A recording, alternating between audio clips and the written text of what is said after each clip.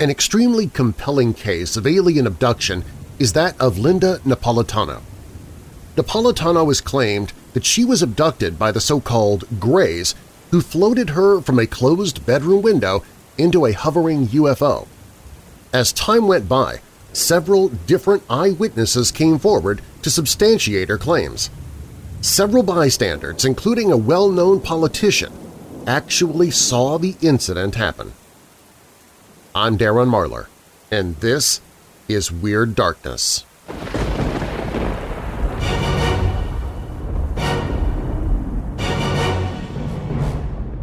Welcome, Weirdos! I'm Darren Marlar, and this is Weird Darkness. Here you'll find stories of the paranormal, supernatural, legends, lore, the strange and bizarre, crime, conspiracy, mysterious, macabre, unsolved, and unexplained. Coming up this hour… In December of 2019, the Pentagon did a 180 in its claim that it was investigating UFO activity. It now says certain programs previously said to have done so did not have anything to do with aliens and extraterrestrials. Queen Elizabeth I once said, "I know I have the body of a weak and feeble woman, but I have the heart and stomach of a king and of a king of England, too."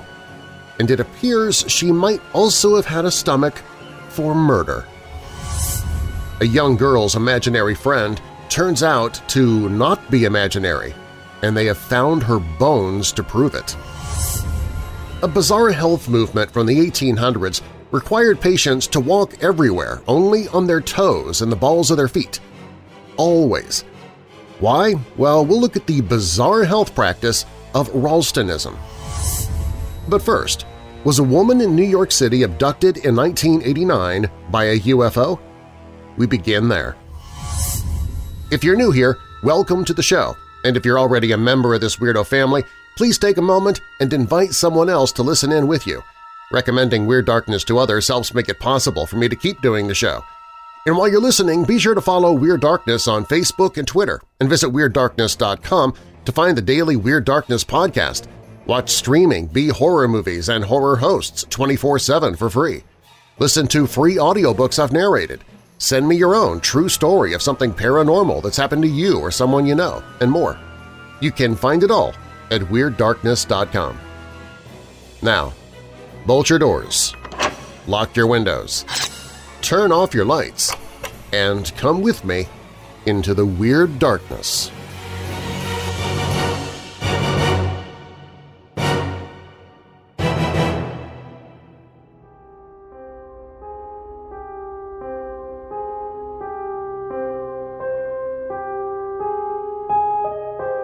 One of the landmark cases of UFO abduction occurred November 30th, 1989 in Manhattan, New York. The case centers around one Linda Napolitano, who claims to have been abducted from her closed apartment window into a waiting UFO by the Greys and subjected to medical procedures. The case became well known through the efforts of researcher Bud Hopkins. The event began at 3 a.m. After the experience, Linda had almost no memory of what had occurred. She would occasionally recall a brief moment of what had happened. She could recall actually being taken, and even the room she was examined in, but nothing more. The case was pieced together by the means of regressive hypnosis, witness statements, and the actual passing of time as her mind began to heal itself. It would be a year after the actual abduction before Hopkins began receiving mail from two men who claimed to have seen the abduction. At first, Hopkins was suspect of their testimony, but in time their reports would help build the case into one of the most well-documented alien abductions in ufology. Without any contact with Napolitano, their report agreed in all aspects with Linda's memories. Eventually, the two men would be identified as bodyguards of senior United Nations statesman Javier Perez de Cuello, who was visiting Manhattan at the time of the abduction. The bodyguards claimed that Cuello was visibly shaken as he watched the abduction. The three men claimed that they saw a woman being floated through the air along with 3 small beings, into a large flying craft. Linda, who was 41 years old at the time, described part of her ordeal as such. "I'm standing up on nothing, and they take me out all the way up, way above the building. Ooh, I hope I don't fall.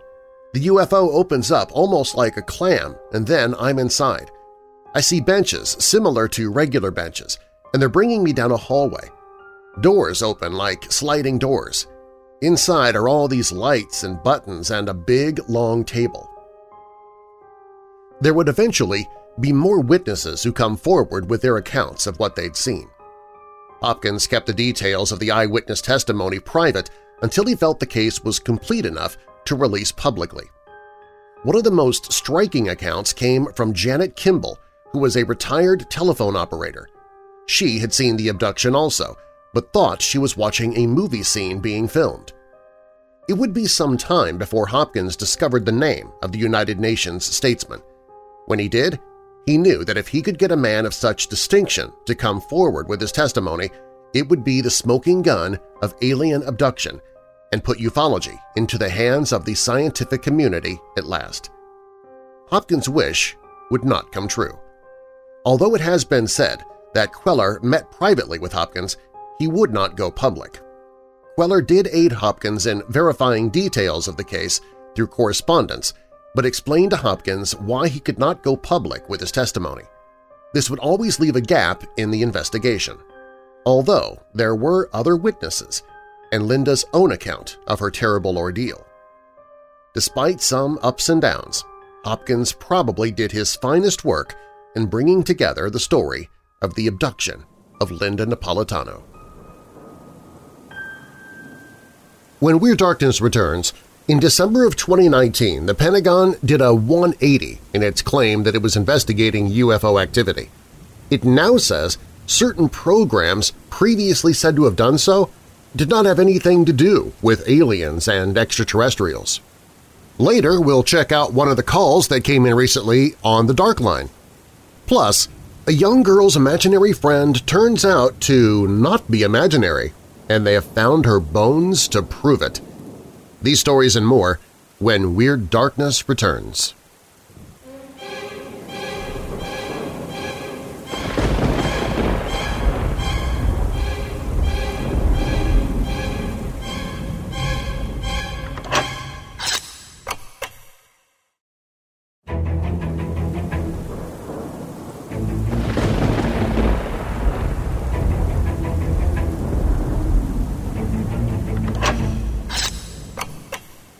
Welcome back to Weird Darkness. I'm Darren Marlar.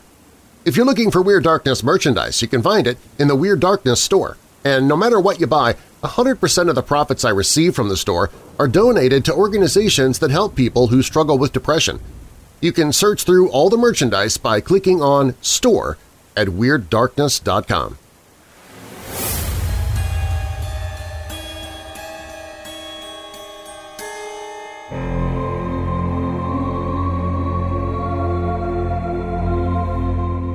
After 2 years of constant media buzz following the bombshell announcement in December of 2017 that the Pentagon had been investigating UFOs, or UAPs as they prefer to call them now, the government dropped another bombshell in December 2019. Or perhaps we should call it a curveball, as John Greenwald Jr. of the Black Vault described it. According to a Pentagon spokesperson, neither the Advanced Aerospace Threat Identification Program, AATIP, or its progenitor, the Advanced Aerospace Weapons System Applications Program, AAWSAP, were related to investigating UFOs. Claiming they want to correct the record and clean up some inaccuracies, the Pentagon now says that AATIP was not a UFO or UAP program. Quote, "Neither AATIP nor AAWSAP were UAP-related," said Pentagon spokesperson Susan Goff in an email to the Black Vault.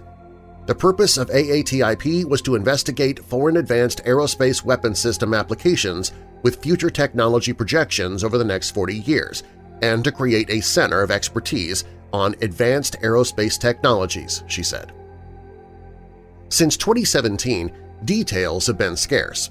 However, The Department of Defense's latest position that AATIP was not a UFO program seems to represent one of their most dramatic about-faces on the issue since the program was first revealed.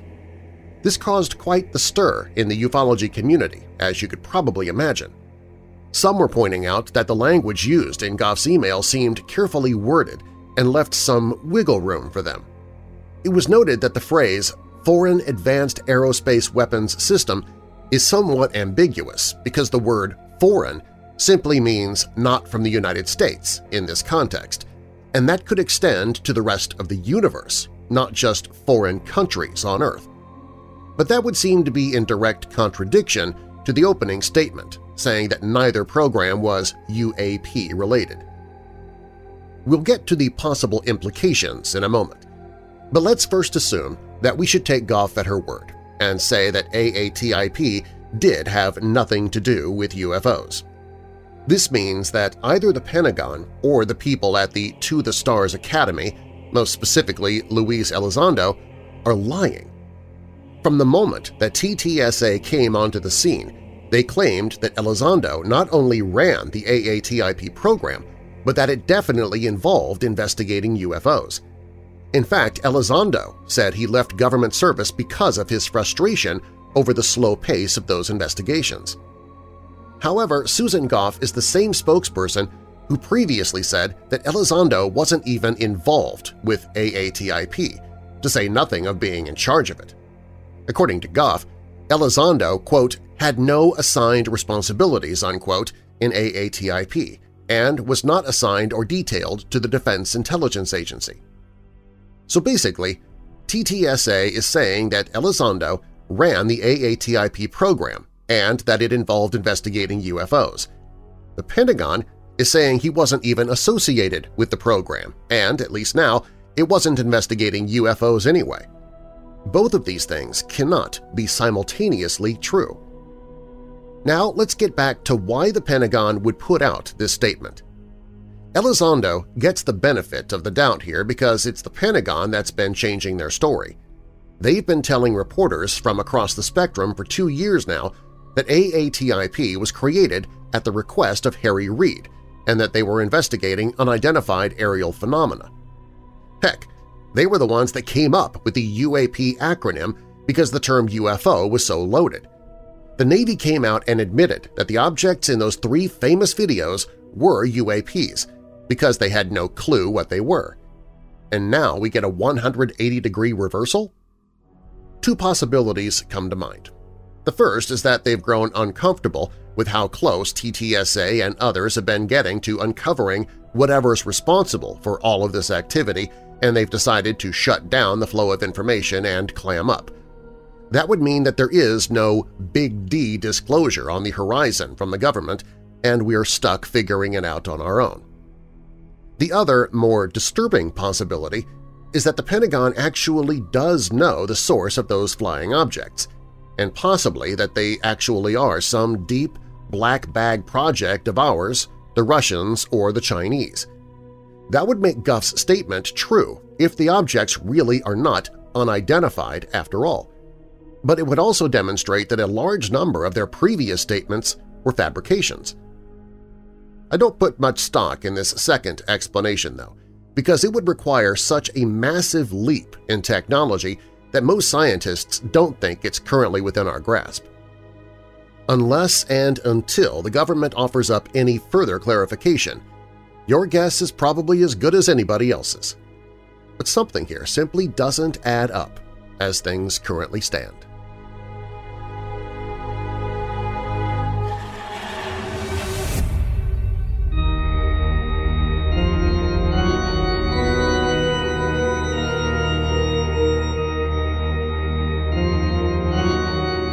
Investigators are unsure how possible human remains got inside a home's insulation. A Russell County, Georgia 5th grader is convinced bones found in her home recently belonged to a mysterious friend who told her about being chopped up years ago. Investigators have few clues about how and when the bones got inside the insulation under the living room floor of the mobile home on Jowers Road near East Alabama Motor Speedway. The 10-year-old, Stephanie Ogden, and her family have lived in the home since 1998. Her great-grandparents, John and Marion Stewart, own the home. The bones were found as the Ogdens, who are renovating the home, pulled up boards in the living room floor. Russell County Sheriff's Lieutenant Heath Taylor said an initial analysis shows the bones are from the pelvis and leg of a child at least 10 years old, and the child has been dead at least 10 years. Another bone was found the next day. The area where the bones were found had duct tape over the insulation. There's an odor there that doesn't belong, claims the homeowner. The bones probably don't have enough marrow to do DNA tests. Because the trailer's been moved several times between Georgia and Alabama, investigators now are faced with the daunting task of trying to track down missing children from a wide area in 2 states. Officer Taylor said gnaw marks on the bones may indicate a rodent placed them inside the insulation. Dirt and plant material on the bones indicate that they were outside at one time. 10-year-old Stephanie said a black girl in a white dress started visiting her room when she was about 5 years old. The girl was friendly, but she told Stephanie a horrible story. "She told me that somebody put her in the floor," Stephanie said. "She said he had a mask on and that he chopped her up. She didn't know who the person was because he had a mask on." Stephanie, a 5th grader at Dixie Elementary School, now thinks that the bones that were found in her home belong to her invisible imaginary playmate. "It's possible because that girl was a ghost," Stephanie said. "Nobody knows about them." Marion, Stephanie's great-grandmother, said Stephanie used to tell her family about the visitor, but the adults always dismissed the stories as being an imaginative child's fabrication based partly on horror movies. Stephanie used to always ask for 2 glasses of soda when she would play outside, 1 glass for her and 1 for her friend. The grisly discoveries in her home have convinced Marion that the girl's playmate is actually a tormented soul seeking peace. "I'm not a psychic, and I don't believe in some of that stuff," she said, "but I believe this is a soul who has not been put to rest." Officer Taylor said detectives can't base their work on ghost stories, saying, "Do you have any idea how hard it is to investigate a ghost?" Investigators are looking through databases of missing children to find any links to the trailer's location, but Taylor doesn't hold out much hope of solving the case. "It's just one of those cases where there's just not a lot to go on," he said. When Weird Darkness returns, is it possible that Queen Elizabeth I was a murderer? We'll look into the allegations up next.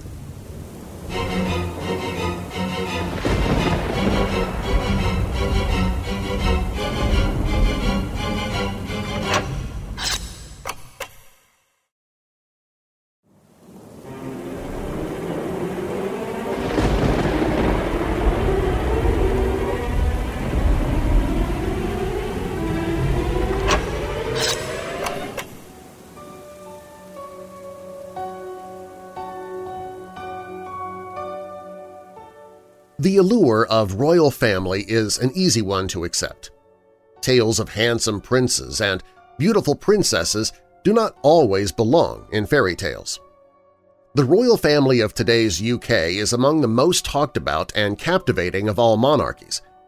For centuries, stories of prowess on battlefields and with political machinations have made the royal lineage popular the world over. Some members have proven to be more fondly remembered than others. The Tudor dynasty is a fine case in point. Most people know of Queen Elizabeth I. However, what few people are aware of is that she may have been complicit in a murderous scandal involving her intimate friend and possible love interest, Robert Dudley, and his wife, Amy Robsart. The Queen was famously quoted as saying, "I know I have the body of a weak and feeble woman, but I have the heart and stomach of a king and of a king of England, too." The comment is among the most famous of all speeches by royalty. Having the heart and stomach of a king, even one comparable to a king of England, is one thing. Could Elizabeth also have had a heart and stomach of a murderer? A cold-blooded one at that. Some armchair detectives have cast an ever-increasingly suspicious eye over the events of September 8, 1560. As a result, they've come to the conclusion that the death of Amy Dudley, maiden name Amy Robsart, is not such an open and shut case. Several days before her 18th birthday, Amy Robsart married Robert Dudley. No sooner had they issued their vows, the more cynical members of Tudor society began to question the marriage. Both of the newlyweds' parents were nobles in their own right, and, like many of the time, were always seeking ways and means to consolidate and improve their fortunes. A marriage of convenience suited both sets of in-laws. Both would improve their standing in the courts of the monarchy. Additionally, their collective influence would increase. The marriage took place June 4, 1550, at the Royal Palace of Sheen. Edward VI was a guest of honor. The couple had an eventful marriage. Much of the time they shifted addresses between numerous palaces and mansion houses, sometimes together, sometimes separately. A little over 3 years into their marriage, Robert was imprisoned in the Tower of London and sentenced to death when his father, the Duke of Northumberland, tried to install Lady Jane Grey on the English throne.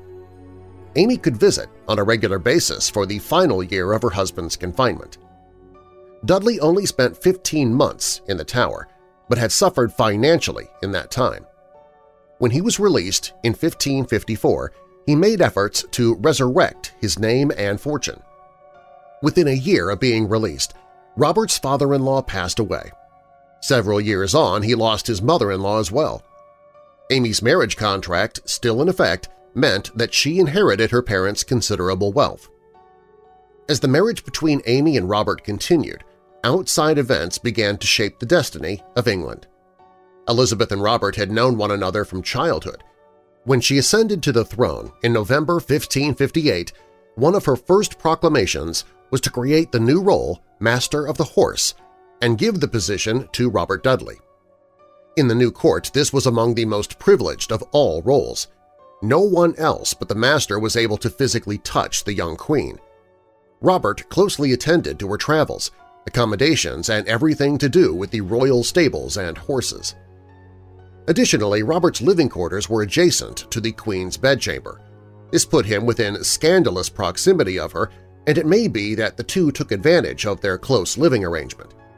18 months before the unfortunate death of Amy Dudley, on April 19, 1559, the Count de Feria wrote the following: "During the last few days, Lord Robert has come so much into favor that he does whatever he likes with affairs. It is even said that Her Majesty visits him in his chamber every day and night. People talk of this freely that they go so far as to say that his wife has a malady in one of her breasts and that the Queen's only waiting for her to die to marry Lord Robert." Also in 1559, the ambassador to the Republic of Venice wrote, "The Lord Robert Dudley is very intimate with Her Majesty. On this subject I ought to report the opinion of many, but I doubt whether my letters may not miscarry or be read, whether it is better to keep silence than to speak ill." Although there were many suitors to Queen Elizabeth, many people believed that she was indeed waiting to marry Robert once Amy was out of the way. It was obvious to everyone present that Robert was the Queen's favorite consort. Some say she was in love with him. She was also quite possessive of Robert's time and attentions, and some say that her well-being depended on his presence. At one point, when he wanted to go overseas to take part in military affairs, she forbade it. Spouses could not attend court or official matters of state. Therefore, Amy was never around when Elizabeth and Robert were together. Some have also suggested that Elizabeth warned Amy to stay away or risk some kind of retribution. Robert Dudley was rapidly rising in power within the court. In 1559, the Queen appointed him Knight of the Garter, a highly restricted society of chivalry and honor. Meanwhile, Amy Dudley was dealing with the onset of depression. As well as the potential infidelity involving the reigning sovereign, there's also a theory that she might have been suffering what was called a malady in her breast. Amy allegedly convinced herself that the breast cancer was terminal. One of Amy's ladies-in-waiting claimed that Amy would pray to God to deliver her from desperation. Sunday, September 8, 1560, was a day of celebration. Our Lady Fair was taking place in Abingdon, close to Amy's residence, Cumnor Place. The day began normally. Amy gave all of her servants time off to enjoy the day's festivities while she remained at home. It was only when the servants returned that they found the body of Amy Dudley laying at the foot of the stairs with a broken neck and a pair of deep wounds. Given how and where they had found her, plus the injuries that she had suffered, it was only natural to conclude that death occurred by means of an accident or misadventure. However, some strange contradictions immediately challenged this logical conclusion. Researchers have produced an original coroner's report with no mention of a broken neck. The pair of lacerations were in this report, but no other injuries. This is enough for some people to doubt that her death was merely an accident. Another curious development followed 2 days after Amy's death. Elizabeth insisted that the news should be released to the public and that they officialize the cause of death as an accident. On the day of his wife's death, Robert Dudley was performing his official duties far away from home. However, his behavior was curious after he learned of Amy's death. There is some evidence of possible jury rigging going on behind the scenes. Dudley was rumored to have given Robert Smith, the jury foreman, a substantial quantity of velvet for tailoring. The new widower also requested a jury of discreet men. One of the jury members, who went by the name of John Stevenson, was an employee of Dudley. Additionally, Anthony Forster, who happened to own Cumnor Place, Amy's home, was given a payment of over £300 not long after Amy was found. This amount today would be £65,000. Other rumors circulated about Amy's death. Poison was a consideration alongside divorce. Some even went as far as to claim that Dudley and Elizabeth had had as many as 5 children together. Maybe some or all of these rumors were silly or idle gossip. What can never really be in doubt, though, is Dudley's desire to become a consort to Queen Elizabeth. Like his father before him, Dudley was intent on gaining as much power and influence as he was able. Perhaps this was unacceptable to someone who went too far and decided to take matters into his own hands. If this was the case, then who could that someone be? A common trend among heads of state is to have a circle of trusted individuals who oversee various political duties. Elizabeth was no different, and would often seek the advice of the most loyal of all loyal subjects. Fewer were more loyal than Robert, but that could have posed a problem of its own. Queen Elizabeth's Privy Court was well aware of the Queen's apparent feelings for Robert Dudley. Perhaps some members of the Privy Court managed to persuade the Queen that a relationship with Dudley was not best for the nation. This cloak-and-dagger plot and counterplot might have been a ruse to get Elizabeth to play some role in the death of Amy Dudley in order to drum up a scandal that would discredit Robert. According to the Wikipedia entry Elizabeth I of England, Elizabeth seriously considered marrying Dudley for some time. However, William Cecil, Nicholas Throckmorton, and some conservative peers made their disapproval unmistakably clear. There were even rumors that the nobility would rise up if the marriage took place. Outright execution or injury could ultimately end up causing more harm than good. If Elizabeth was actually complicit in the death of Amy Dudley, by choice or coercion, it would prove to be a much more effective manner of halting Robert Dudley's rise toward the throne. Merely executing him for no real reason would surely have undermined Elizabeth's own position. By engineering an outcry of this magnitude, Elizabeth may have proven at an early stage of her sovereignty that she was the astute politician that history remembers. Any modern investigation into a death that has suspicious overtones to it will always begin with the immediate family or relatives. The police would have to determine the type of person that the victim was and do as much research into that person as possible. From there, the investigation would focus on those closest to the victim. In Tudor times, there was hardly a police force worthy of the name, but there were still professionals who dedicated themselves to this purpose. Robert was an obvious suspect in any wrongdoing. Robert Dudley was nowhere near the house when Amy's life ended, but that doesn't mean that he was innocent of it. As alibis go, being in the presence of the Queen of England miles from the scene of a possible crime is quite a hefty one. It's not beyond all realms of possibility that Dudley hired or asked a person or persons unknown to act on his behalf. Without forensics, it would have been easy enough for someone to conclude that the young woman's neck broke in her fall or tumble. That would pretty much be the start and end of the investigation. One trope that is often used in detective fiction is the axiom, "Who had the most to gain by the death of the deceased?" Historian Alison Weir proposed that one-time courtier of the Elizabethan court, William Cecil, had a hand in the death of Amy Dudley. As the royal popularity of Robert Dudley increased, that of William Cecil began to wane. It's entirely possible and very likely that the men became bitter rivals to the point of obsession. Perhaps Cecil devised a plan against Dudley and used Dudley's own favoritism as a weapon against him. The announcement of Amy's death shocked the nation. Cecil might have seen the potential of a royal wedding and took the necessary steps to prevent that from happening. Even if the limited capability of the investigating team had managed to find proof of intent, the more popular consensus of opinion would point the finger of blame directly at Robert Dudley.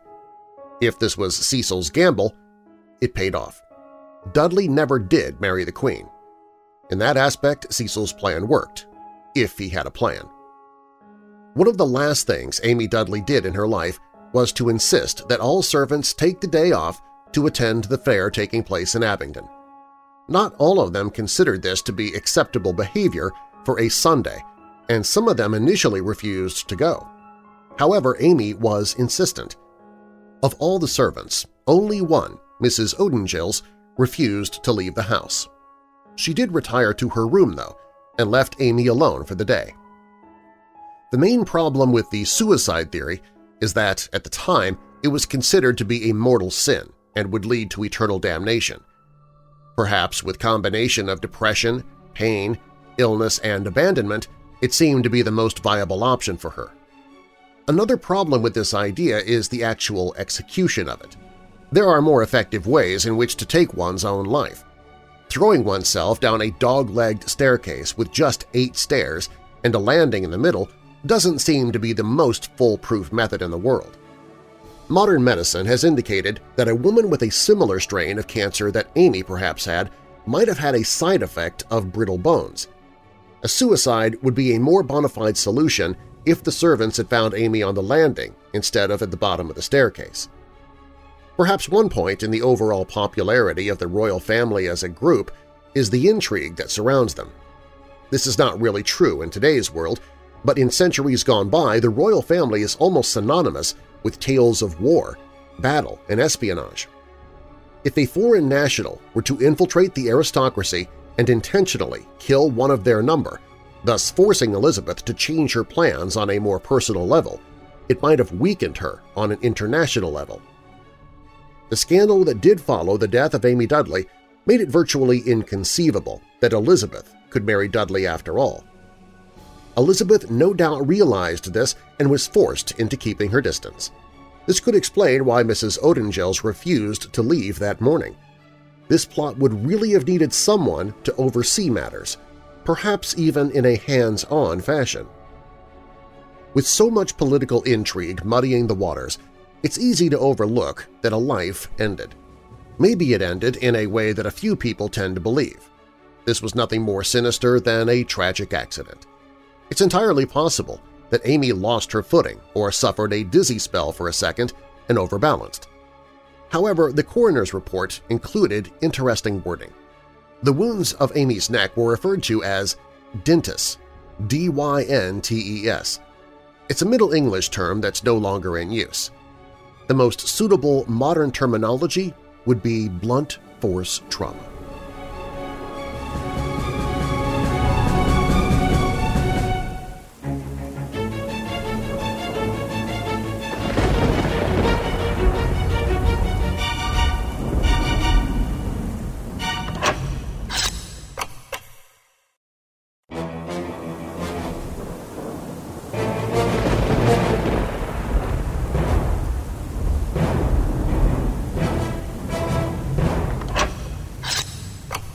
We're quickly running out of time, and I'm not going to have the opportunity to share the story of the strange history of Ralstonism, so I will place that in the sudden death overtime content in tonight's podcast version of the radio show, which I'll be uploading immediately after tonight's show is over. But we do have just enough time to take a call from the Dark Line.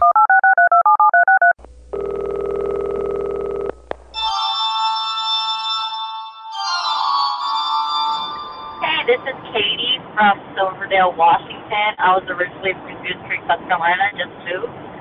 This story happened when I moved into my new house when I was 7 or 8, and we were unpacking everything, and it was a 2-story house, so we had stairs.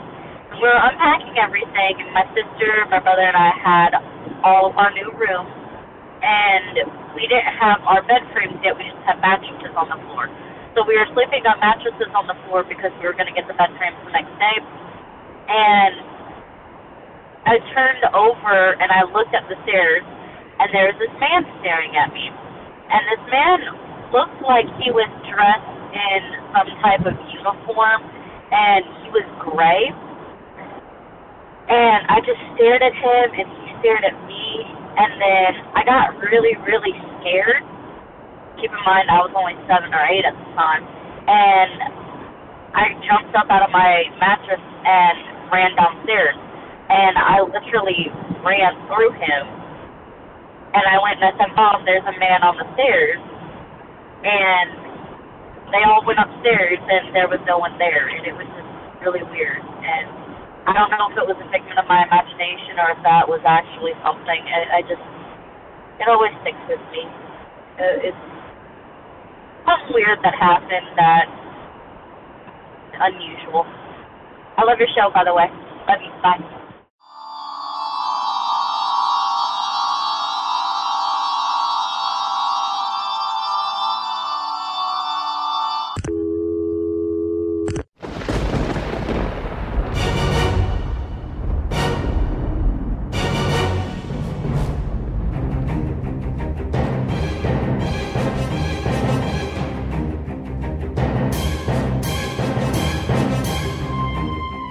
Thanks for listening. If you missed any part of tonight's show, or if you'd like to hear it again, you can subscribe to the podcast where you'll hear not only tonight's radio show but also the extra sudden death overtime content that I prepared and I didn't have time to fit in because I went over time. And while the radio show is 1 night per week, I upload episodes of the podcast 7 nights per week. And if you're one of my patrons, you can get a commercial-free copy of tonight's show immediately after it's over. You can become a patron and/or subscribe to the podcast at WeirdDarkness.com or search for Weird Darkness wherever you listen to podcasts. You can follow the show on Facebook and Twitter at Weird Darkness, and please tell others about the show who love the paranormal or strange stories, true crime, monsters, or unsolved mysteries like you do. Doing that helps make it possible for me to keep doing the show. Weird Darkness is a production and trademark of Marlar House Productions. Copyright Weird Darkness. And now that we're coming out of the dark, I'll leave you with a little light. Proverbs 10 verse 19, "When words are many, sin is not absent, but he who holds his tongue is wise." And a final thought, even if it's difficult, keep moving forward. I'm Darren Marlar. Thanks for joining me in the Weird Darkness.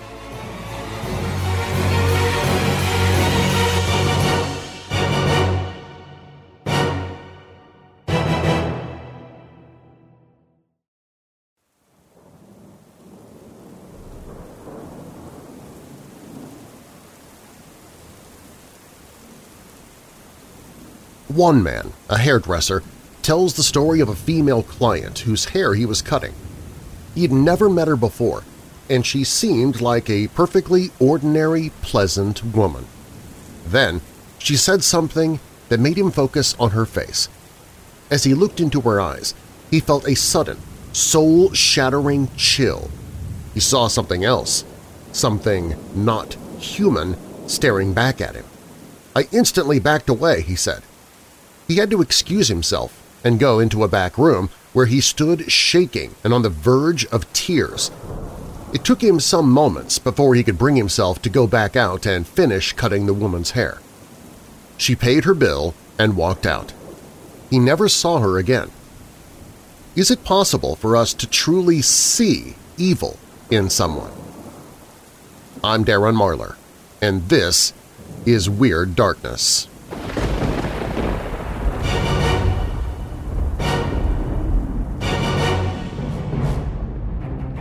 Welcome, Weirdos! I'm Darren Marlar, and this is Weird Darkness. Here you'll find stories of the paranormal, supernatural, legends, lore, the strange and bizarre, crime, conspiracy, mysterious, macabre, unsolved, and unexplained. Coming up this hour… In January 1966, 3 children vanished from the seaside suburb of Glenelg in Adelaide, Australia. Was the sudden disappearance of the Beaumont children murder, misadventure, or something else? Stories like Sweeney Todd and Soylent Green, warning, spoilers, include the imagery of humans eating humans. But when it happens in real life, we still somehow find it morbidly fascinating, even entertaining. But first, some people say they can sense good or bad energy when they enter a place or meet other people. Is this scientifically possible? We begin with that story. If you're new here, welcome to the show, and if you're already a member of this weirdo family, please take a moment and invite someone else to listen in with you. Recommending Weird Darkness to others helps make it possible for me to keep doing the show.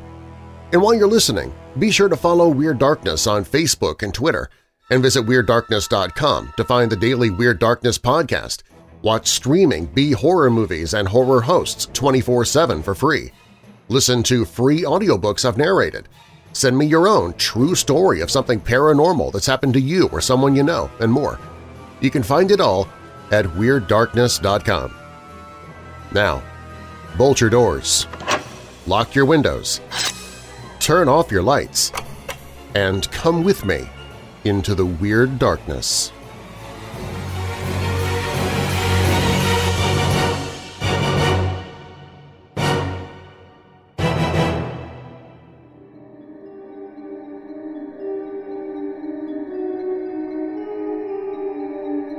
Is it really possible to pick up good or bad vibes in a particular place or person? If so, if humans can feel good or bad vibes, then how and by which means are these emotional states transferred? Scientists have long been skeptical about the subject, but it seems the first evidence of the perception of good and bad energy is slowly emerging. The study of human chemosignaling is a relatively new field, and there is much we still don't know. Researchers have investigated human capacity to communicate fear, stress, and anxiety via body odor from one person to another. It's known that many animal species transmit information via chemical signals, but the extent to which these chemosignals play a role in human communication have long been a mystery. Some years ago, researchers from the Utrecht University in the Netherlands tested whether odor can transmit a sense of fear to others. They asked a group of men to watch either a scary or disgusting video while wearing a certain t-shirt.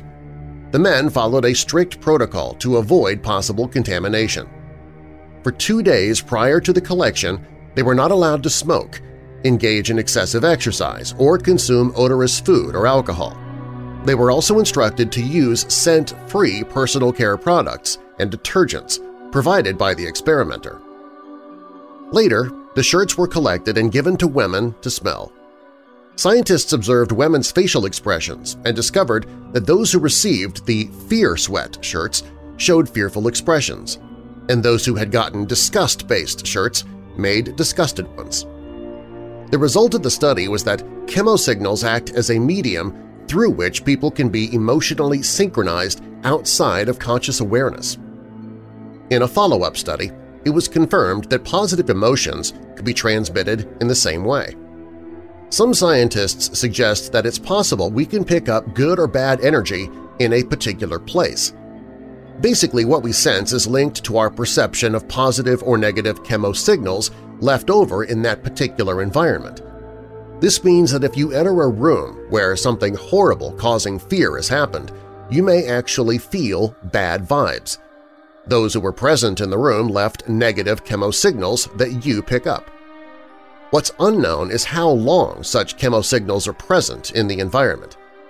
It's also unclear how the human brain processes chemosignals, and while a reaction evolves quickly, it's undetermined how long it lasts. Many would consider these abilities as a sixth sense. But why limit our senses to 6? Actually, according to scientists, humans can have between 9 and 21 senses in total. The original idea that humans have only 5 senses is pure myth. Aristotle, ancient Greek philosopher and scientist, is credited with the traditional classification of the 5 sense organs – sight, smell, taste, touch, and hearing. Aristotle was wrong, but the myth of 5 senses persists. Currently, there is no concrete definition of what constitutes a sense, but according to most researchers, a sense is a feeling or perception produced through the organs of touch, taste, etc., or resulting from a particular condition of some part of the body. In order for us to have a sense, there needs to be a sensor. Each sensor is tuned to one specific sensation. For example, there are sensors in your eyes that can detect light. The 5 senses mentioned by Aristotle are what we call traditional senses, but there are also additional senses such as equilibrioception, simply known as the sense of balance. It helps prevent humans and animals from falling over when standing or moving. Proprioception, the perception of one's body in space or the body's position. Even if a person is blindfolded, he or she knows through proprioception if an arm is above the head or hanging by the side of the body. Thermoception is the sense of heat. Specialized cellular sense receptors, thermoreceptors, allow the detection of cold and hot temperatures. It means we know which object is hot without touching it. Nociception is the ability to feel pain. Magnetoception is the ability to detect magnetic fields. Unlike birds, humans do not have a strong sense of magnetoception, but we still have a certain orientation when detecting the Earth's magnetic field. We also have stretch receptors. These are found in such places as the lungs, bladder, stomach, blood vessels, and the gastrointestinal tract. Our chemoreceptors help us detect chemicals in the environment. Familiarity is part of our recognition memory. A strong sense of familiarity can occur without any recollection, for example, in cases of déjà vu. Hunger and thirst are also senses. The sense of time is still debated, but researchers have discovered humans have an astonishing accurate sense of time, particularly when younger. Other senses are pressure, itch, muscle tension. Many people would also say that intuition is a sense, but there's still not enough conclusive evidence to add that to our sense list officially. However, more and more scientists are becoming convinced some humans are able to acquire knowledge without proof, evidence, or conscious reasoning. Scientists who study the phenomenon say it's a very real ability that can be identified in lab experiments and visualized on brain scans. What is certain is that humans certainly do have more than 5 senses. Combined, all these senses could also play a vital role in picking up good or bad energy. The idea that we can pick up good or bad energy from someone or someplace has often been relegated to the realm of the supernatural. But our scientific knowledge continues to increase, and we may one day learn more about this interesting subject.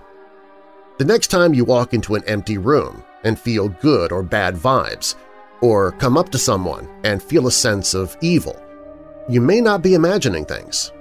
Maybe something very good or bad really did happen there once, or something very evil is in that person you're with. When Weird Darkness returns, stories like Sweeney Todd and Soylent Green include the imagery of humans eating humans, but when it happens in real life, we still somehow find it morbidly fascinating. The Butcher of Chicago, up next.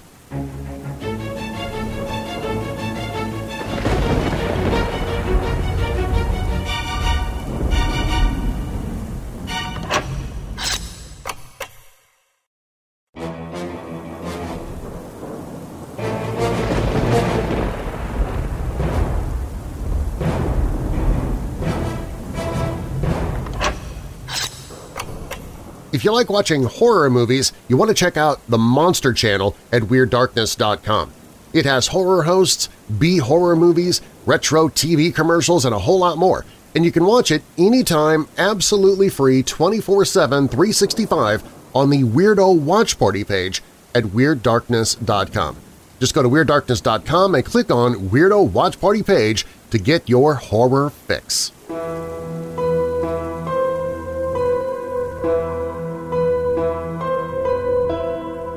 This story may seem, if not as old as time, still pretty old.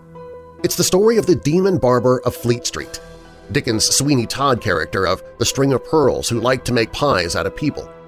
It's the story of Soylent Green, for that matter, the apocalyptic foodstuff that's just a little more palatable than death. Everyone loves the story of the dinner made out of one's neighbor. In Chicago, there are several such stories. The first is the one most everyone knows. The story of Adolf Lutgert, the Sausage King of Chicago, is an old story. Lutgert went down in history known for killing his wife in his Diversey Avenue sausage factory and grinding her up into sausage. According to legend, the resulting delicacy was in high demand by the community. The ghost of Louisa Lutgert was so troublesome to the man who bought the Lutgert house later that he had it moved a block away. But Louisa moved with the house, so he had the house moved again, or so they say. The factory is high-end condos now. For the moment, the residents claim that all is quiet. The engineer says the basement is sometimes a little unrestful, though. When the author and web manager of ChicagoHauntings.com was first married, she and her husband bought a house up in the Indian Woods area along Indian Road near Central and Elston. They used to shop at the Jewel in Jefferson Park. A neighbor told her that a butcher there back in the 70s once killed someone, butchered the body, and packaged it for sale before being arrested. He was connected to a high-ranking cop and, being back in the day, it was not made public. I'd imagine this kind of thing happens a lot more than we know. A story I heard many years ago is one that still remains very mysterious. It's the story of the Butcher of Palos Park. A gentleman who grew up in Palos Park and who now lives in Las Vegas says the butcher shop where these events took place was housed in the building where the famous Plush Horse ice cream parlor now stands on Southwest Highway. He verified that many businesses in the area opened in 1893, when there was a mass exodus of single men and families from the building of the World's Fair in Chicago. However, the building which houses the Plush Horse was built in 1893 as a house, but there was a general store built by the wife of the couple who built it while the husband was off fighting the Spanish-American War. She built a store so that her husband would have a job when he came home. A butcher shop was added later, but that is where the history trails off, until the Plush Horse opens there in the 1930s. We can't know if the Plush Horse was the site where the Butcher of Palos Park committed his dastardly deeds, nor if any such deeds were committed at all. But for those who want to know the tale, keep listening. And the next time you drive along the tree-shrouded roads of Palos, you may wonder just what the shadows of history hold. Just southwest of Chicago proper lies a sprawling expanse of slough-studded forest, one of the largest preserve areas in northern Illinois and, many believe, one of the most haunted regions in America. Though the story to be told plays out in one of this area's many villages, it cannot be told without setting the larger scene, because Palos Park is nestled in one of the nation's most mysterious districts and Chicago's most supernatural realm. The area, known locally as Palos, is comprised of 3 separate villages – Palos Heights, Palos Hills, and Palos Park, and these 3 towns slumber on the eastern border of the most underpopulated part of this very haunted territory. The district is bounded on its north end by phantom-riddled Archer Avenue, home to Chicago's most famous ghost, Resurrection Mary, an erstwhile Southside Polish girl who has, for more than 70 years, hitchhiked this old Indian road as far south as Willow Springs. Her stomping grounds are also home to the so-called Sobbing Woman of Archer Woods Cemetery, the gangland ghosts of Rico D's restaurant, an old Capone speakeasy, and the phantom automobiles tied in legend to the 1956 double murder of little Barbara and Patricia Grimes, whose frozen bodies were eventually found at nearby Devil's Creek. Archer Avenue was built in the early 1800s by Irish immigrants who settled in Chicago's Bridgeport neighborhood near present-day Chinatown. The building of the road progressed in conjunction with a much larger, more significant project, the construction of the Illinois and Michigan Canal, a waterway that aimed to, at long last, connect by water the Chicago River and the Illinois River, thereby connecting the Great Lakes and the Mississippi River. Constructing the road over an old Indian trail that snaked southwest out of the city, immigrants worked under conditions that were often slave-like, going without pay or food, and sometimes without water, for days or weeks at a time. It's estimated that many hundreds of canal workers died along the canal route. Indeed, one of Archer's most haunted sites is the churchyard of St. James, established near the Sag Bridge, which was founded to accommodate the bodies of the many dead canal workers. The suffering of the Illinois and Michigan canal workers certainly left a preternatural imprint on this atmospheric road, but other factors have contributed to the haunting of Archer Avenue can also go a long way in explaining the haunting of the entire region south of it, most notably the presence of water. Even before the building of the Illinois and Michigan Canal, and with less fanfare the Calumet-Sag Channel and the Illinois Sanitary and Ship Canal, the Des Plaines River flowed through this heavily forested land, a landscape covered with lakes, ponds, and sloughs. Though it was long believed by many cultures that water keeps ghosts at bay, parapsychologists today contend that paranormal manifestations are actually encouraged by the presence of water, an excellent conductor for the electromagnetic energies that ghosts are thought to be. Another contributor to the paranormality of this region may be the sheer underpopulation of much of it.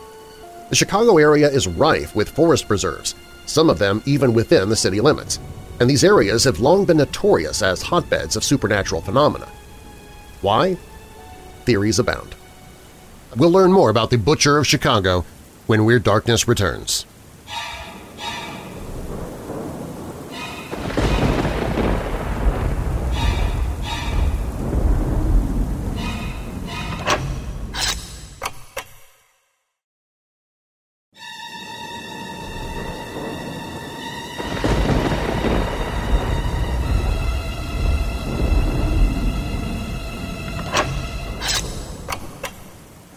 We now continue learning more about the Butcher of Chicago. And the Chicago area is rife with forest preserves, some of them even within the city limits, and these areas have long been notorious as hotbeds of supernatural phenomena. Why? Well, the theories abound. Of course, haunted houses most often harbor their ghosts in the attic or basement, areas with infrequent human visitors. Silly as it may seem, ghosts seem to prefer to hide from flesh and blood cohabitors rather than mix in with their everyday lives. It would follow, then, that forest preserves would be perfect habitats for Chicago ghosts with a distaste for the hustle and bustle of urban life. Other theories, however, suggest that it is humans and not haunts that have infested Chicago's preserves. Some preserve visitors have attested to experiencing chanting and singing by unseen people. At times, this chanting seems to be done by dozens of voices. Others have reported glimpsing apparitions of hooded or cloaked figures, including those seen at Redgate Woods along Archer Avenue and at the notorious Bachelor's Grove Cemetery, part of the Rubio Woods Preserve, an overgrown woodland ossuary that remains one of the most haunted cemeteries in the nation. These audio and visual apparitions are often tied to the ritualistic activities that have been reported in Chicago area preserves since at least the 1960s. Those who make the connection believe that these rituals, performed largely by amateurs, have conjured up nature or even evil spirits that their unskilled conjurers could bring forth but not send back. The little village of Palos Park is today pure woodland serenity, a pocket of humanity comprised largely of mid-20th century ranch houses bordering the great forested preserves of southwest Chicago. Residents commute to Chicago to work but thoroughly enjoy the riding stables, fishing holes, and hiking trails of their home village. Don't be fooled by this town's peaceful looks, though. The place holds a terrible secret indeed, if the legends of this town are true. For at the foot of a hill on the grounds of Palos Park's unassuming interactive children's farm, a petting zoo and interpretive center catering to school groups, is buried the head, and only the head, of a horrifying local maniac, the Demon Butcher of Palos Park. Herman Butcher was one of a number of small businessmen who migrated to the Palos region during the chaos of the Columbian Expedition in 1892, when the influx of visitors to Chicago, many of them eventually settling there, drove a significant section of the urban population to quieter realms outside the city limits. The town of Palos was originally dubbed Trenton at its founding in the 1830s. In 1850, the village was renamed by its postmaster, whose ancestors had sailed from Palos de la Frontera with Christopher Columbus. In the days of its establishment, Palos Park was a farming community in a region that had been alive with Indians and French explorers in the 1700s, but the building of the Wabash Railroad was the key to its survival, as it allowed non-farming residents with Chicago ties to establish homes in Palos beginning in the late 1800s. Butcher, whose family name came from the long-held family business, was one of several German immigrants who set up butcher shops in Palos in the late 19th century, but it wasn't long before he was the only butcher left in town. The significant depression that swept the United States in the 1890s did not miss Palos, and butchers here were pinned to the wall by the livestock shortage that accompanied it. Fortunately, Herman Butcher was not only well-to-do, having enjoyed a thriving business in Chicago before his exodus, he was also well-connected to executives and managers at the best Chicago meat suppliers.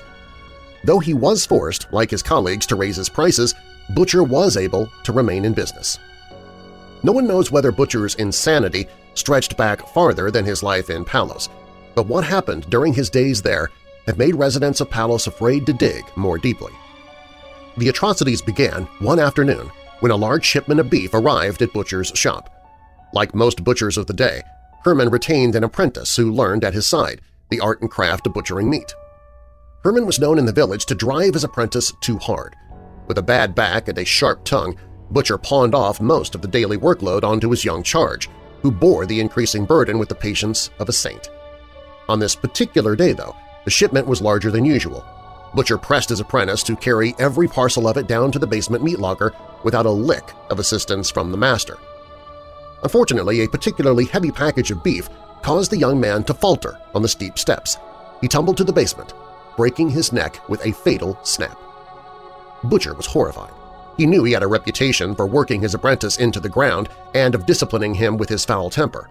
Because of it, he'd been on unfriendly terms with the boy's family for months. Would the apprentice's family think the boy's death had been Herman's fault? That he'd driven the boy too hard, or worse, in a flare of temper pushed the boy down the stairs?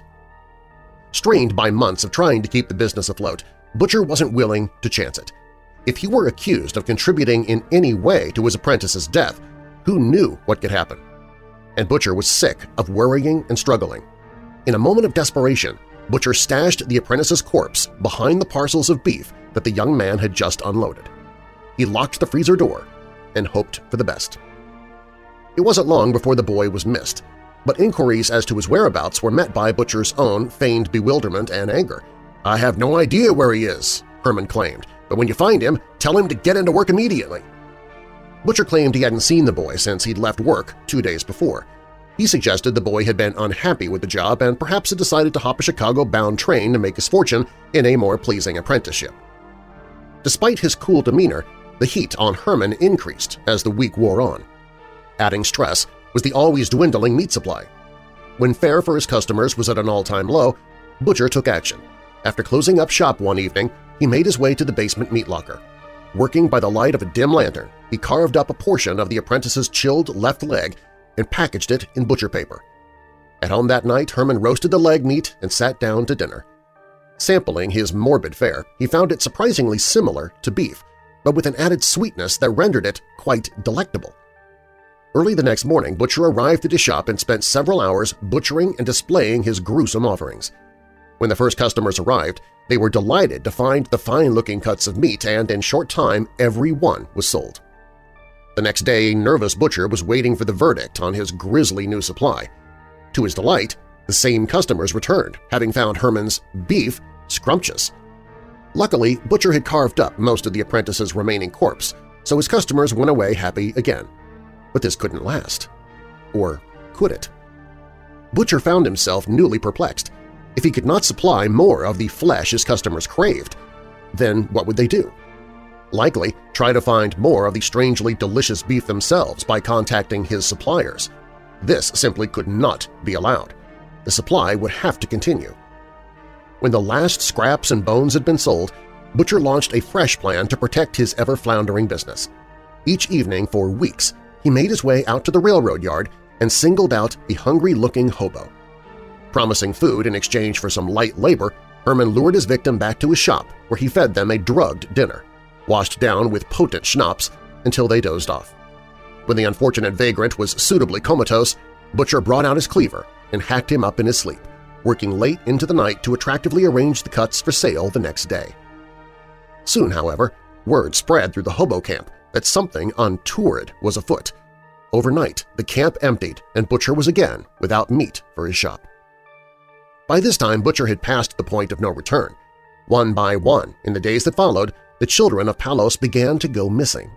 Besides the hobos, who could be plied with food and liquor, these little ones were all that Butcher in his aged state could handle. Worse, with the first child's murder came even greater reviews of Butcher's product. Herman's customers, of course, found the latest offerings the most succulent of all, so Butcher was insanely encouraged to provide more and more of the sickening stock. Eventually, the locals began to suspect that one of their own villagers was behind the recent string of child abductions. Working with an assortment of tips and driven by the hunches of the apprentice's family, a group of enraged villagers stormed Butcher's shop late one night, searching it from top to bottom and finding in the basement meat locker a shocking array of packaged body parts and the remains of a 7-year-old child hanging from a meat hook. Making their way to Butcher's home, the villagers forced entry and dragged Herman out onto the lawn where they butchered him with his own cleaver. The final blow severed Butcher's head, which the people of Palos buried at Indian Hill across from Oak Hill Cemetery. Today, Palos Park remains a uniquely peaceful suburb of Chicago, the greatest beneficiary of the preserves that surround it. Residents enjoy horseback riding, fishing, boating, and hiking in the beautiful woodlands that abut the village, and even the homes here nestle in lovely woodland settings. Still, at Oak Hill Cemetery, all is not at rest. After the slaughter of Herman Butcher and the burying of his head at Indian Hill, the murderer's headless remains were interred separately in a plot near the center of Oak Hill Cemetery, marked by a stone bearing only the name of Butcher. But they haven't remained there. Residents of Palos Park tell of the body moving ever closer to the head.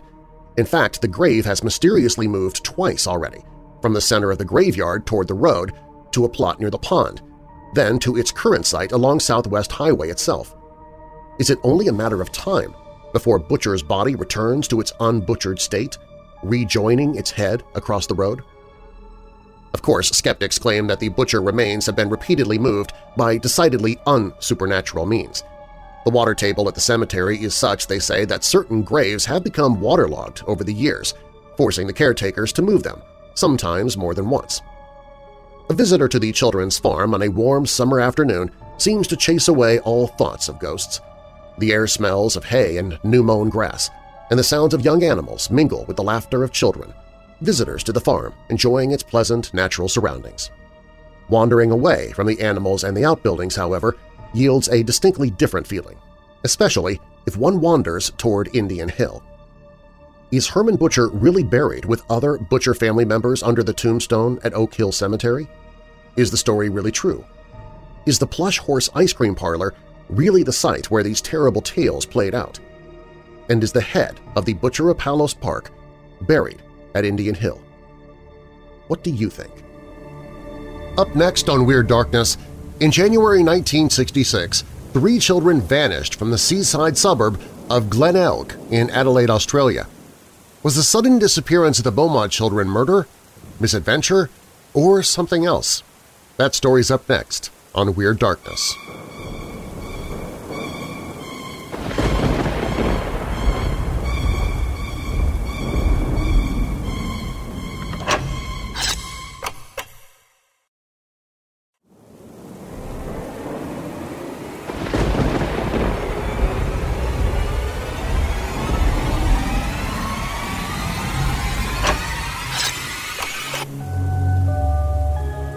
When 3 children vanished from the seaside suburb of Glenelg in Adelaide, Australia, Wednesday, December 26, 1966, the greatest land, sea, and air search in southern Australian history began. Today, we're no closer to solving the case, and the disappearance of the Beaumont children remains an unfathomable mystery fused eternally with the Australian psyche. Within days, police dismissed the possibility of misadventures and regarded the matter as one of abduction and homicide.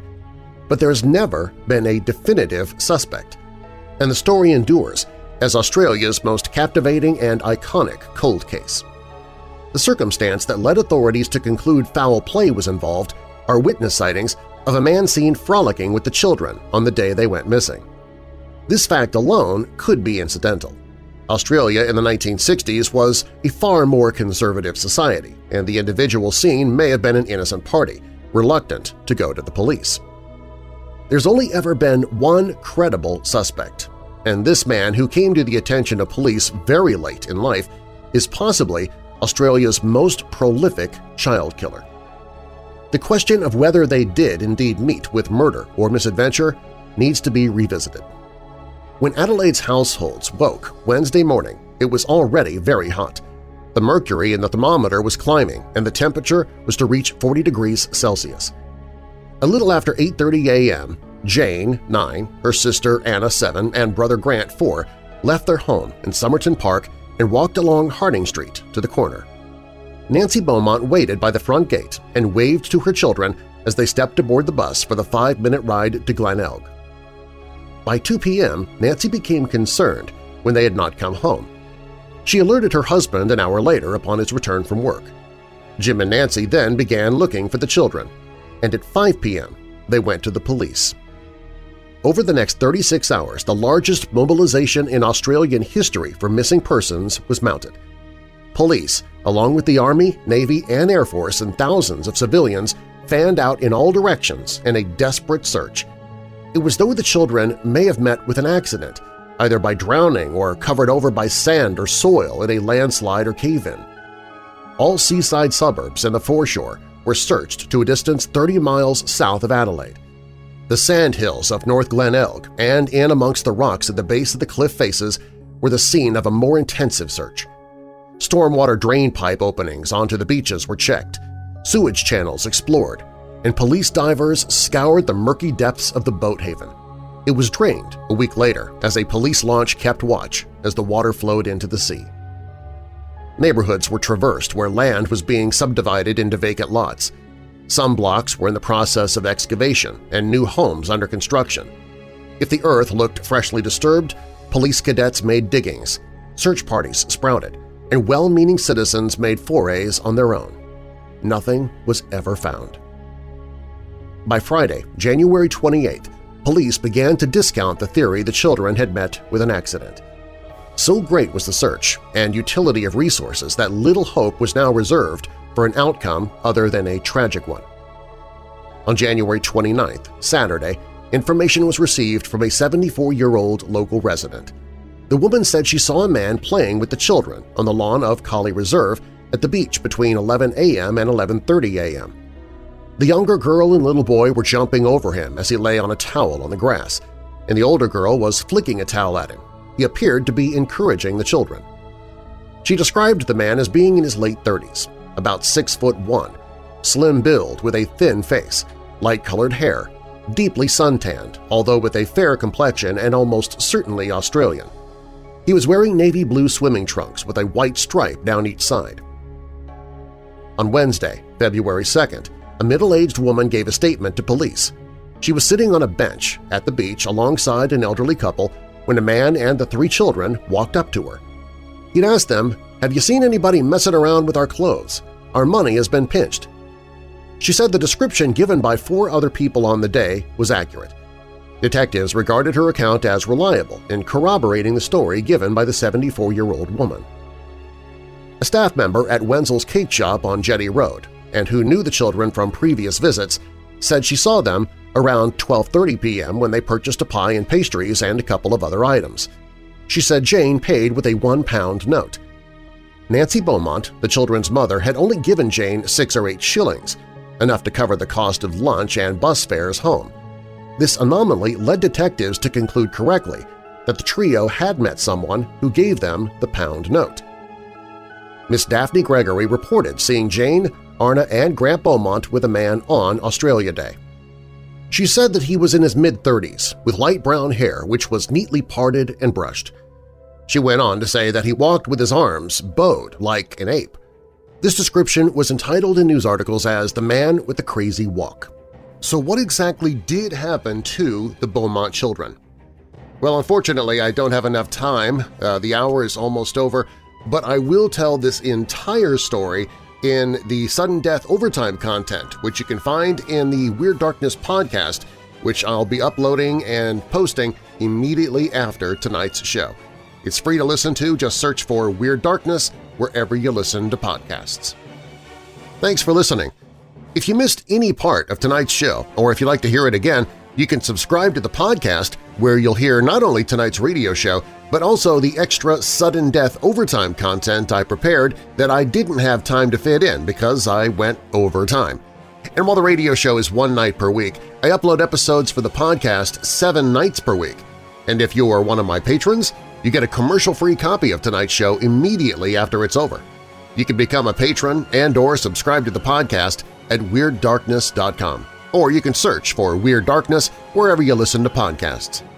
You can follow the show on Facebook and Twitter at Weird Darkness, and please tell others about the show who love the paranormal or strange stories, true crime, monsters, or unsolved mysteries like you do. Doing that helps make it possible for me to keep doing the show. And if you'd like to be a part of the show, you can call in to the Dark Line toll-free and tell your own true paranormal story or a story that's happened to someone you know.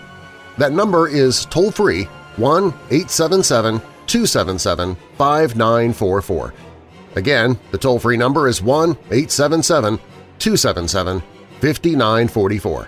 You can also email me anytime at darren@weirddarkness.com. Darren is D-A-R-R-E-N.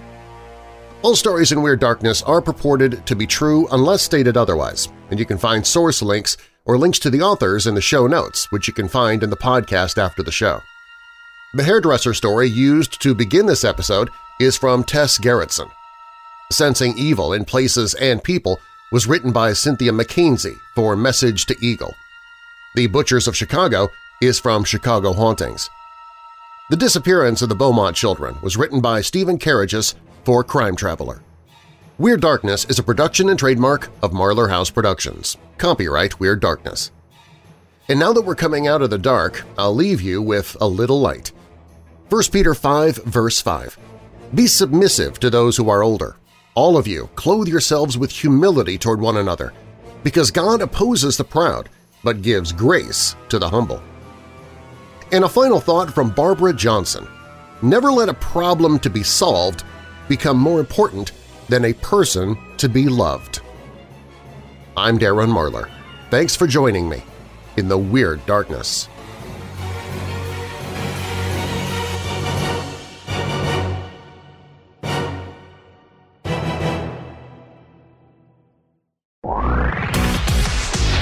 Sudden Death Overtime. Sudden Death Overtime. Weird Darkness.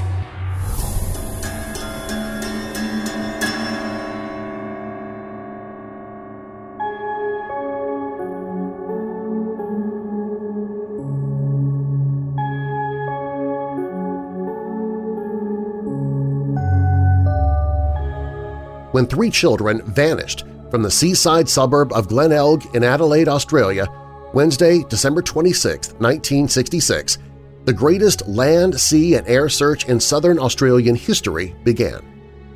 Today, we're no closer to solving the case, and the disappearance of the Beaumont children remains an unfathomable mystery fused eternally with the Australian psyche. Within days, police dismissed the possibility of misadventures and regarded the matter as one of abduction and homicide. But there has never been a definitive suspect, and the story endures as Australia's most captivating and iconic cold case. The circumstance that led authorities to conclude foul play was involved are witness sightings of a man seen frolicking with the children on the day they went missing. This fact alone could be incidental. Australia in the 1960s was a far more conservative society, and the individual seen may have been an innocent party, reluctant to go to the police. There's only ever been one credible suspect, and this man, who came to the attention of police very late in life, is possibly Australia's most prolific child killer. The question of whether they did indeed meet with murder or misadventure needs to be revisited. When Adelaide's households woke Wednesday morning, it was already very hot. The mercury in the thermometer was climbing and the temperature was to reach 40 degrees Celsius. A little after 8:30 a.m., Jane, 9, her sister Anna, 7, and brother Grant, 4, left their home in Somerton Park and walked along Harding Street to the corner. Nancy Beaumont waited by the front gate and waved to her children as they stepped aboard the bus for the 5-minute ride to Glenelg. By 2 p.m., Nancy became concerned when they had not come home. She alerted her husband an hour later upon his return from work. Jim and Nancy then began looking for the children, and at 5 p.m. they went to the police. Over the next 36 hours, the largest mobilization in Australian history for missing persons was mounted. Police, along with the Army, Navy, and Air Force and thousands of civilians, fanned out in all directions in a desperate search. It was as though the children may have met with an accident, either by drowning or covered over by sand or soil in a landslide or cave-in. All seaside suburbs and the foreshore were searched to a distance 30 miles south of Adelaide. The sand hills of North Glenelg and in amongst the rocks at the base of the cliff faces were the scene of a more intensive search. Stormwater drain pipe openings onto the beaches were checked, sewage channels explored, and police divers scoured the murky depths of the boat haven. It was drained a week later as a police launch kept watch as the water flowed into the sea. Neighborhoods were traversed where land was being subdivided into vacant lots. Some blocks were in the process of excavation and new homes under construction. If the earth looked freshly disturbed, police cadets made diggings, search parties sprouted, and well-meaning citizens made forays on their own. Nothing was ever found. By Friday, January 28th, police began to discount the theory the children had met with an accident. So great was the search and utility of resources that little hope was now reserved for an outcome other than a tragic one. On January 29th, Saturday, information was received from a 74-year-old local resident. The woman said she saw a man playing with the children on the lawn of Collie Reserve at the beach between 11 a.m. and 11:30 a.m. The younger girl and little boy were jumping over him as he lay on a towel on the grass, and the older girl was flicking a towel at him. He appeared to be encouraging the children. She described the man as being in his late 30s, about 6'1", slim build with a thin face, light-colored hair, deeply suntanned, although with a fair complexion and almost certainly Australian. He was wearing navy blue swimming trunks with a white stripe down each side. On Wednesday, February 2nd, a middle-aged woman gave a statement to police. She was sitting on a bench at the beach alongside an elderly couple when a man and the 3 children walked up to her. He'd asked them, "Have you seen anybody messing around with our clothes? Our money has been pinched." She said the description given by 4 other people on the day was accurate. Detectives regarded her account as reliable in corroborating the story given by the 74-year-old woman. A staff member at Wenzel's Cake Shop on Jetty Road, and who knew the children from previous visits, said she saw them around 12:30 p.m. when they purchased a pie and pastries and a couple of other items. She said Jane paid with a £1 note. Nancy Beaumont, the children's mother, had only given Jane 6 or 8 shillings, enough to cover the cost of lunch and bus fares home. This anomaly led detectives to conclude correctly that the trio had met someone who gave them the £1 note. Miss Daphne Gregory reported seeing Jane, Arna, and Grant Beaumont with a man on Australia Day. She said that he was in his mid-30s with light brown hair which was neatly parted and brushed. She went on to say that he walked with his arms bowed like an ape. This description was entitled in news articles as "the man with the crazy walk." A local postman who also knew the children said he saw them at around 3 p.m. and that they had waved to him and called out, "There's the postie." Later he changed his mind about the time, though, and believed the encounter was in the morning. The police considered these sightings credible as the stories tended to support the others. Mr. Gerard Croisset was an internationally renowned psychic who had reputedly assisted the Netherlands police in solving several missing persons cases. Members of Adelaide's Dutch community had courted him, asking for his assistance and guidance in locating the missing children. The Dutchman claimed the Adelaide children were dead. He'd seen them in a vision after receiving photographs from Australia. They were crawling on hands and knees when all of a sudden the earth tumbles down covering them. The seer said they were lying in an underground cave in the rocks near the beach. He said the cave would be difficult to find because the entrance was sealed off by rocks or sand. The clairvoyant was waiting for a detailed map of the area so he could pinpoint the spot. On the night of August 4th, 2 separate rolls of film depicting the beachfront were mailed to the psychic. The first was taken by a cameraman who worked for a local TV station as he sat in a plane while out at sea. The other had been shot months prior in the early stages of the investigation. 2 Adelaide businessmen agreed to share the cost of flying the psychic to Australia. In early November, he arrived in Adelaide to much excitement and anticipation. He flew out of the country days later without success. He said he'd been unable to visualize due to the clamoring of news reporters and TV crews. "It was strange and unfamiliar," he said. "I'm upset at my lack of success. I wanted to be of more assistance. It's not an easy thing. It has made me very, very tired." During his search, he was shown a warehouse that had recently been erected. The location in Parinja Park was a place the Beaumont children were purported to have played. The clairvoyant said the children were either buried there or had been there at some point. In 1967, holes were drilled into the concrete floor and a partial excavation made, and 30 years later a complete demolition of the building. Nothing, however, was found. The psychic believed the children had met with an accident and that the man seen at the beach had nothing to do with their disappearance.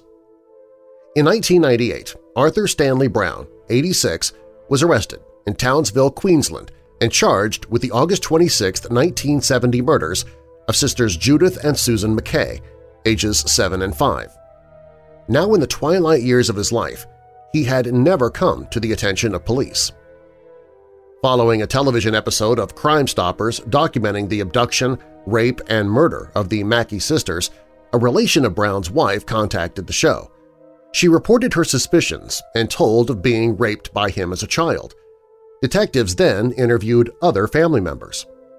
Within weeks, Brown was arrested and charged with multiple counts of sexual assault and rape, involving his 8 stepchildren and other related minors ages 3 to 10 years old.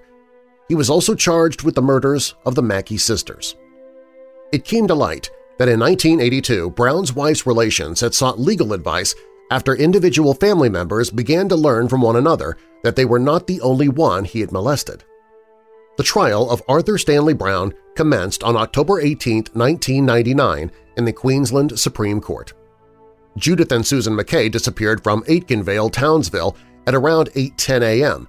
while waiting for the school bus. A witness had seen the girls talking to a man who was sitting behind the wheel of a car.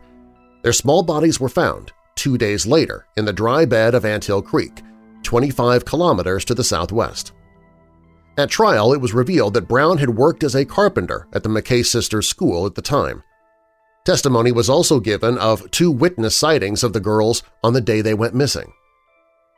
Jean Twait was a service station attendant in Ayr, 85 kilometers south of Townsville. She recalled that a blue Vauxhall sedan had pulled in at 11 a.m. The occupant asked for petrol. As she was filling the tank, she noticed the Mackay sisters sitting in the car. She overheard the younger girl ask the man, "Are we there yet?" The older girl then asked, "When are you taking us to Mummy? You promised to take us to Mummy." Neil Lunny had returned from active service in Vietnam. A man in a blue Vauxhall sedan on the road ahead had prevented him from overtaking. His driving had infuriated him. As he attempted to pull alongside, the man turned his head the other way and it appeared he was trying to hide his face. He noticed 2 girls in the car, in Aitkenvale school uniforms. During their encounters, each was observant enough to notice that the driver's door of the Vauxhall was painted a different color to the rest of the car. At the time, Arthur Stanley Brown owned a blue Vauxhall sedan with a mismatching colored driver's door. The make of the vehicle alone was very uncommon. Both witnesses gave matching descriptions of the driver. They said he had high cheekbones, a narrow skull, and one said he had Mickey Mouse ears, all distinguishing features of Brown. There were, however, several witnesses who reported seeing a car parked on the road adjacent to the murder site. When asked, they thought the make was a Holden. This discrepancy led police at the time to conclude that Twait and Lunny were in error.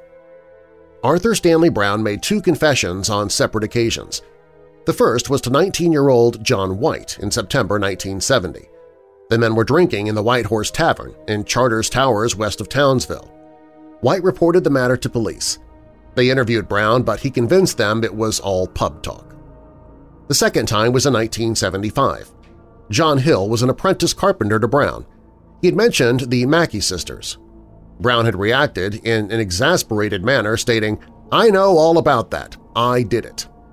Hill said he did not go to the police as Brown's statement was out of character and he thought he was making it up. At the conclusion of the trial, the jurors could not agree on a verdict. All evidence relating to the pedophilia charges were not heard in court. Neither was the fact that Brown had molested many of his relations at Ant Hill Creek, where the Mackey sisters were taken. The jury therefore had to decide whether the 87-year-old, now sitting before them, should be convicted of the rape and murder of 2 children relying on decades-old witness testimony. A retrial stalled after psychiatric assessments showed the defendant was affected cognitively by dementia and Alzheimer's. The Director of Public Prosecutions had no legal standing to pursue and withdrew all charges. The widespread media coverage led a woman to contact police. She claimed Brown was the man she had seen as a teenager with Joanne Ratcliffe, 11 years old, and Kirsty Gordon, 4 years old. The children were abducted on Saturday, August 25, 1973, from Adelaide Oval, where rivals Norwood and North Adelaide were competing in the finals of the Australian rules football. Another witness recalled that Brown had mentioned having seen the Adelaide Festival Centre under construction and at the stage where it was almost complete. This would place him in Adelaide after June 1973. It's long been regarded by South Australian police that the abductor was the same person who took the Beaumont children 7 years earlier. An identikit picture and an artist's impression, both published at the time the 2 girls were taken, bear a striking likeness to the identikit picture of the alleged kidnapper of the Beaumont children. More importantly, all sketches look identical to Arthur Stanley Brown. He was employed from 1946 as a maintenance carpenter for the Department of Public Works until his retirement at the age of 65 in 1977. He had unrestricted access to public buildings and worked unsupervised, and his employment records are missing. Police investigators have failed to uncover the dates he took holidays. It's therefore proved impossible to cross-check his whereabouts at the time of the Adelaide Oval abduction in 1973 and on Australia Day 1966.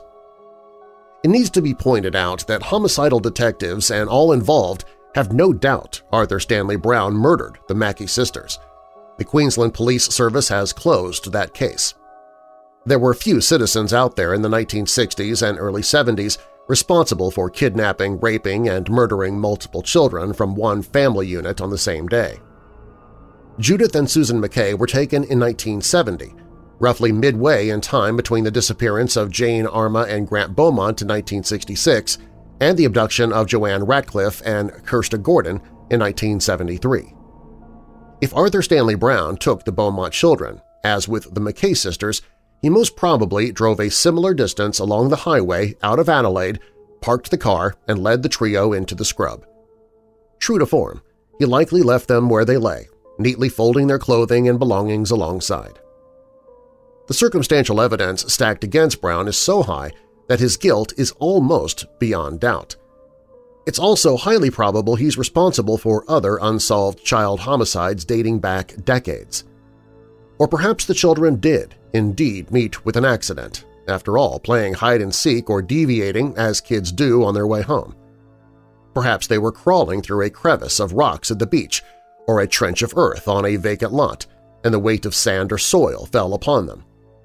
Whether people believe in psychics or not, the likelihood of misadventure is a logical explanation for their disappearance. Despite a search of an unprecedented scale, their burial site may have gone unnoticed. In the decades since, social historians have come to regard this single event as a turning point in the way parents adjusted their outlook on the issue of child safety. At the time, commentators did not suggest the parents were negligent or that the children should not have been permitted to go to the beach unescorted. This complacency by the public reflected the attitude of the day. From then on, families were more guarded when it came to their children, thinking twice before allowing them to play unsupervised, keeping a vigil and watching out for strangers. For Australia, it marked the end of innocence. The mystery behind the fate of the children lingers like a broken record, replaying a verse over and over from a long time ago. It overshadows us like a dark crevasse, a melancholia, a frightening and deeply disturbing nightmare from which we have never awoken. Sudden death over time. Weird darkness.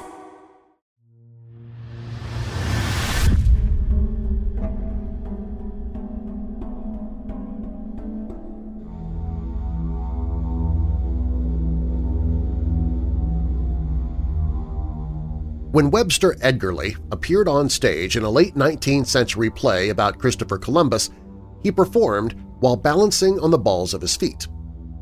Critics were confused, but Edgerly, a part-time actor, author, and soon-to-be leader of a wildly successful health movement known as Ralstonism, believed that strolling like a centaur, his body weight on his toes, would avoid leakage of what he labeled vital forces of the body.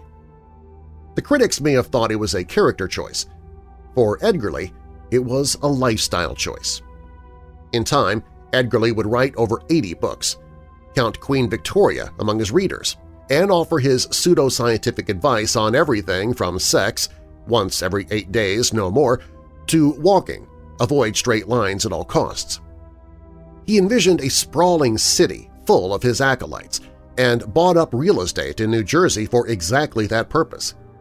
He believed Ralstonism was the key not only to health but to telepathy and other spectacular powers. Nearly 1 million people followed his views, and he even had a hand in originating the Ralston cereal brand. But if history seems to have forgotten such a peculiar man, there's a very good reason for it. Named after the famous orator Daniel Webster, Edgerly was raised in Massachusetts and attended Boston University, where he graduated with a law degree in 1876. Though he was interested in theater as an actor and a playwright, it seemed his true calling was as a guru. The same year he finished school, Edgerly founded the Ralston Health Club, a business devoted to wellness. He named it Ralston by using the letters of his mother's name, Rhoda Lucinda Stone, and later retrofit it to become an acronym for Regime, Activity, Light, Strength, Temperation, Oxygen, and Nature, all things Edgerly valued. The Ralston Health Club had no formal location. It existed mostly in Ralston's head, which only conjured a series of self-help titles such as Lessons in Artistic Deep Breathing and Sexual Magnetism. Written under the pen name of Edmund Shaftesbury, these tomes were verbose and offered dubious advice, like picking up a marble from a table and swinging it around in order to increase one's personal magnetism, or what Edgerly believed was a person's energy and charisma. Young men were advised to bed women old enough to be their grandmothers and then marry women 20 years their junior. Edgerly, already married once, married again at age 42 to an 18-year-old. He also propagated a new language that he called Atom Man Tongue. He promised that continued study of this assorted wisdom might ultimately result in the power to control the thoughts and actions of others, or even achieve immortality. These advanced abilities were, of course, attainable only after buying many of his books, which were sometimes priced at an exorbitant $25 in 1892. That would be $730 today for a single book. The cost may have contributed to a feeling that Edgerly's advice was rare and valuable. And the books sold well, affording Edgerly a lavish lifestyle. He eventually counted over 800,000 Ralstonites.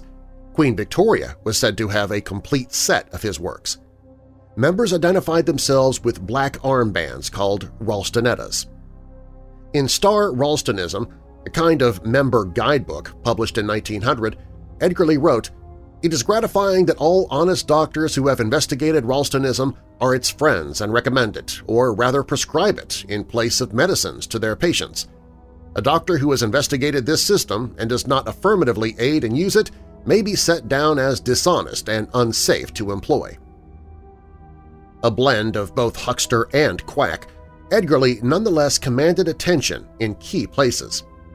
In addition to his royal readership, he became friendly with William Danforth, the founder of the Purina Company. Edgar Lee had long recommended a whole-grain breakfast, a surprisingly rational bit of instruction, and Danforth believed that Edgar Lee's paid endorsement would help sell boxes of shelf-stable wheat germ cereal in stores. Ralston wheat cereal went on sale in 1898 and was successful enough that Danforth decided to unite with Edgar Lee commercially to create the Ralston Purina Company in 1902. To consumers, Ralston had taken on a connotation of good health. Unfortunately, Edgar Lee's beliefs were not always well-intentioned. He was a proponent of eugenics, an abhorrent attempt to improve the human race using selective breeding, and his books often espoused racist ideas, such as recommending that all non-Caucasian males be castrated. A principal tenet of Ralstonism was the idea of a strictly Caucasian new race that could live to be 100 and without illness. His quest for a superior human soon led him to New Jersey, and a project even more ambitious than his book series. He wanted a congregation. For years, Edgar Lee had moved around from Massachusetts to Topeka, Kansas to Washington. In 1894, he started buying up land overlooking the farming community of Hopewell, New Jersey, with the goal of creating an entire city of the Ralston faithful. He imagined 400 homes, 6 farms, and 6 estates, including the one he purchased, renovated, and named Ralston Manor. A towering Victorian comprised of 27,000 square feet, the house contained a veritable maze of hallways and had a third floor devoted to a classroom for elocution lessons. The sprawling 72-step staircase was built with a 36-piece orchestra in mind, one band member on every other step. Edgar Lee planted trees from Japan, Norway, and China to add to its exotic aesthetic. With a rich fruit and vegetable garden, he dispatched fresh goods to residents in town, hoping to be perceived as a generous benefactor. In the house, he continued his prolific writing, which so bothered his wife he reportedly built a separate room so she wouldn't be disturbed by his typing. Despite the success of his books, the Ralston Utopia failed to meet his expectations. The lots in Hopewell were expensive, even for his upper-class clientele, and there were few job opportunities nearby. Only 25 of them sold. Worse, his attempt to befriend the townspeople did not go as planned. After Edgar Lee built a water tank on his property that fed the area, residents complained that the water tasted foul. The tank had indeed developed a crack, letting contaminants in. Soon, Edgar Lee was declared unwelcome in Hopewell and was essentially forced to move to Trenton, where he lived until his death in 1926.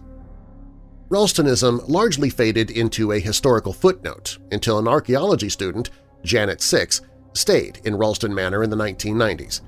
The house had come into the possession of friends after passing through numerous hands. She began investigating the history of its most infamous owner and wrote a thesis about his life. Janet Six helped bring Edgar Lee back into focus, but the Ralston Purina Company seems to hold little curiosity about or reverence for their radical and racist forebearer. There's no mention of Edgar Lee in the company's official history at all, only vague references to a Dr. Ralston, one of Edgar Lee's pen names. The company was bought by Nestle in 2001, and the name was changed to Nestle Purina. Ralston Manor still stands today. The current owners use it for art and fundraising events, and locals know it as the Castle. They still sometimes talk about the eccentric who once patrolled its halls, thinking up elaborate ways to spread the word of Ralstonism, all while bouncing on the balls of his feet. Sudden death over time. Weird darkness. An erstwhile Southside Polish girl who has for many... An erstwhile Southside Polish girl who was more than... An erstwhile Southside Polish girl who has for more than... An erstwhile Southside Polish girl who has, for more than 70 years, hitchhiked this old Indian road as far south as Willow Springs. The location in Paringa Park was a place in the The location at Dagnabbit. The location in Perinja Park was a place the Beaumont children were purported to have played. The location in Perinja Park was a place the Beaumont children were purported to have played. Historian Alison Weir proposed. Historian Alison Weir proposed that one-time courtier of the Elizabeth Court, William Cecil. Historian Alison Weir proposed that one-time courtier of the Elizabeth. Historian Alien? Now I'm just making up stuff. The two men would be identified as bodyguards of senior United Nations statesman Javier Perez de Cellar. Cellar, how do you say that? I don't know how to say Thweller. Thweller. I don't speak Spanish all that good. Cuellar. De Cuellar. Cuellar. C-U-E-L-L-A-R. That's Cuellar. Sudden death.